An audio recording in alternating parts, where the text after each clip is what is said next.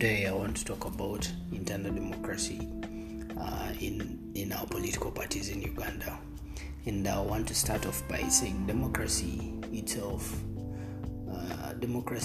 is not fair, because that would mean that those that are not in power get to lose out entirely, get to lose out on those government decisions, because democracy is winner takes it all. So democracy in Africa in most cases is measured by how a government regularly conducts or holds elections straight through the political system of the country.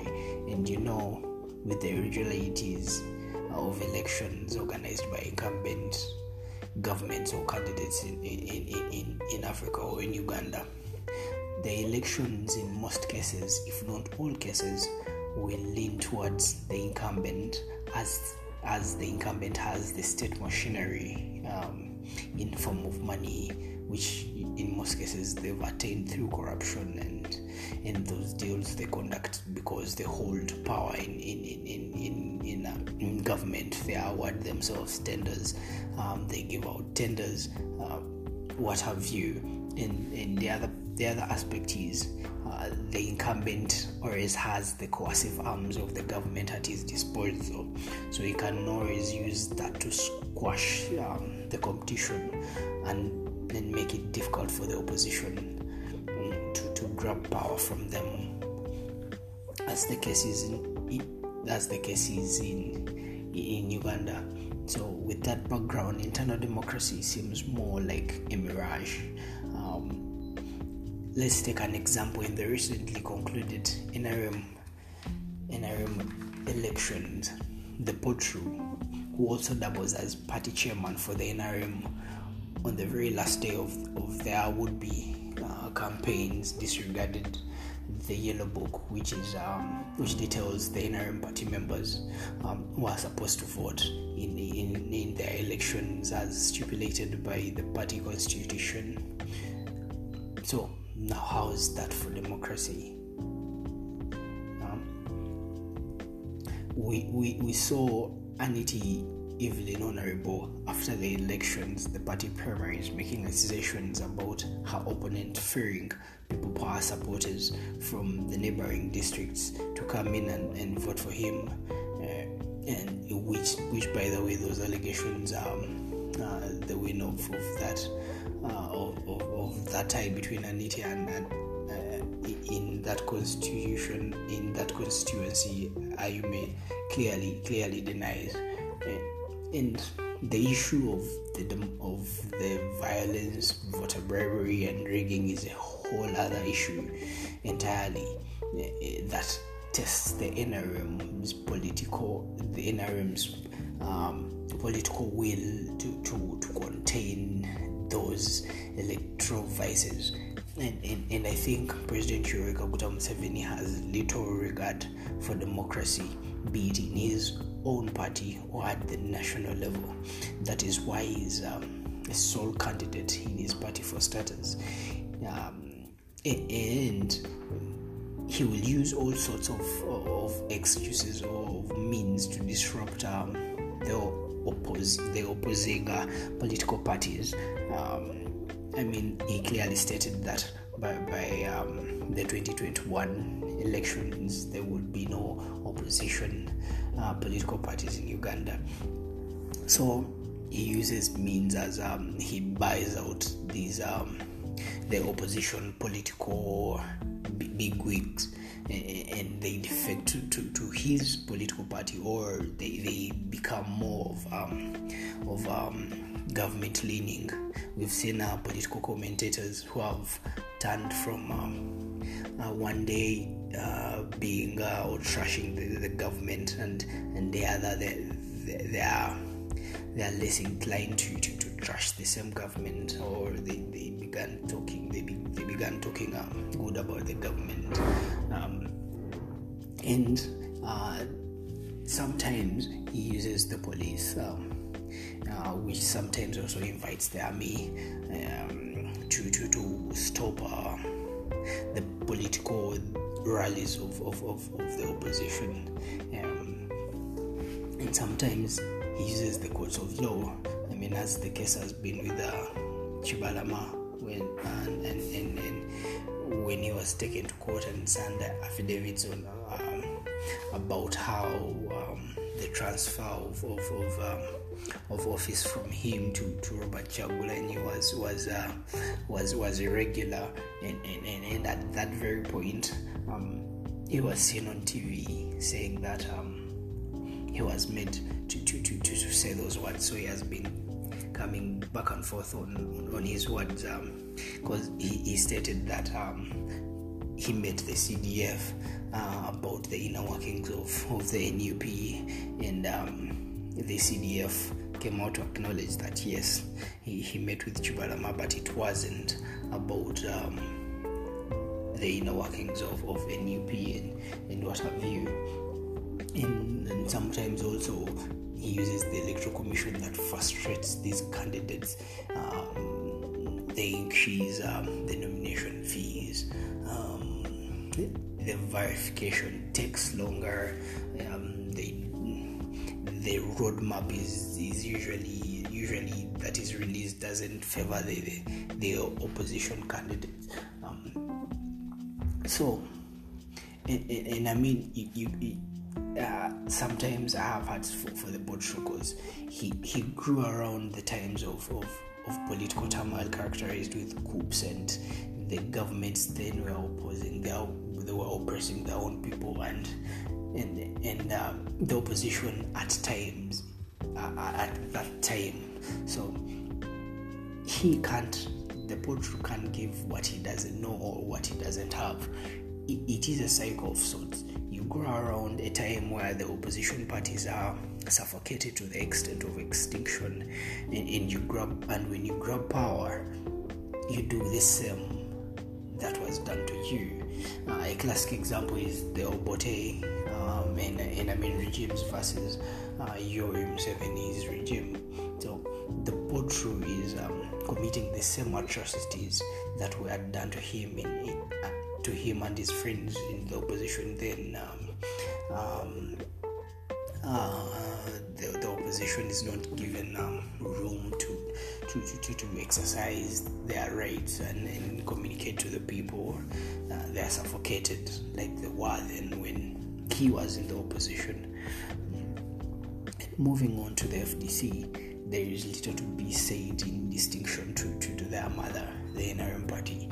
I mean, they had a presidential candidate in Kizza Besigye who was running for elections to become president since 2001, and has been losing those elections to Mr. Yoweri Museveni, though Besigye has always been claiming that his victories were rigged, and that's also a whole other story.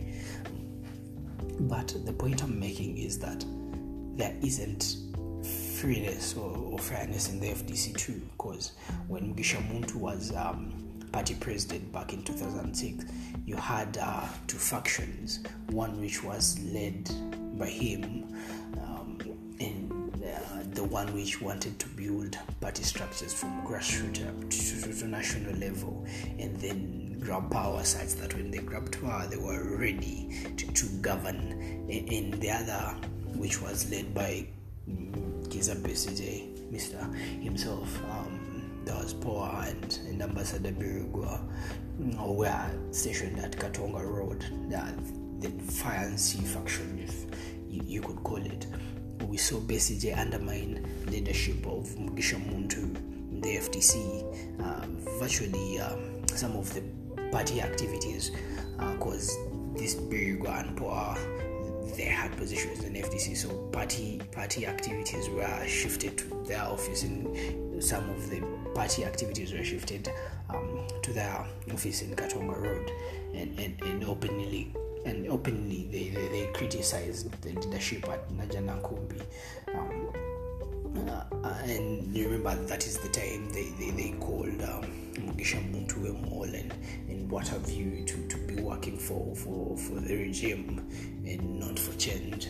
And remember at that very time they also formed a people's government as they called it, and none of Mugisha Muntu leaning politicians in the FDC then were given positions in that virtual government, albeit for Mugisha Muntu, or is saying that he supports both factions of both systems, the one which is building grassroots support and the other which is using the fancy as a mean of grabbing power from the NRM.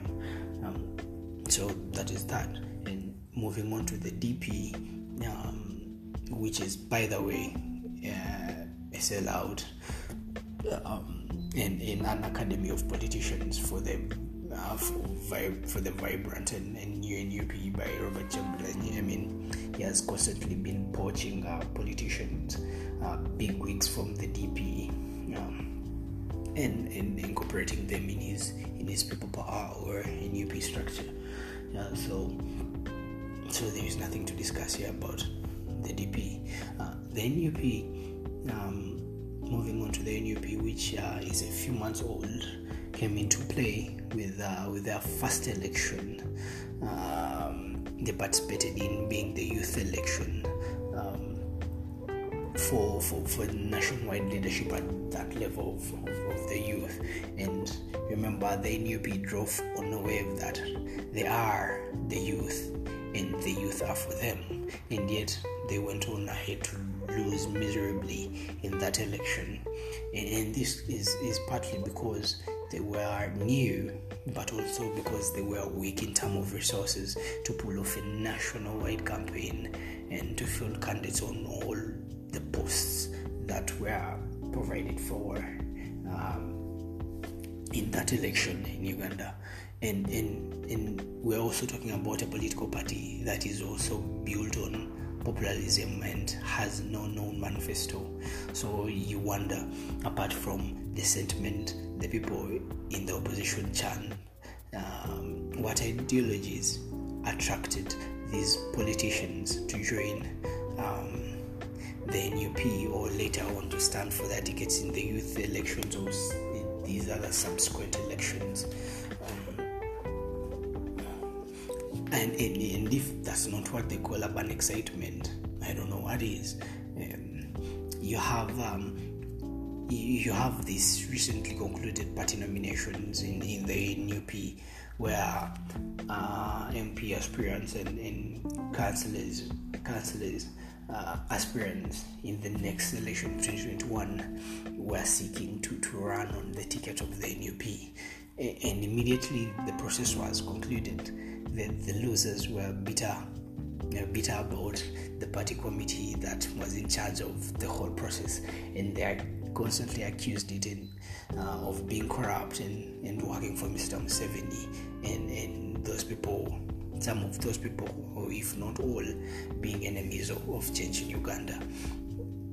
And they went on to say that the group of the few people, which is the committee, can't decide for the people on the ground, as they usually say. So you wonder, why would you join a political party whose internal system you don't know, and but still you participate? I think they participated in those elections or that internal process because they thought they were popular among the NUP ranks, and they were sure they would win, like they call it, like sure wins. So to conclude this, the same atrocities the opposition political parties accuse the NRM of doing, they also have. I mean, they share the characteristics. So basically, the water from the well is contaminated. So, which makes these opposition political parties to simply be bastard children of the NRM. So, okay, that concludes today's podcast. Thank you.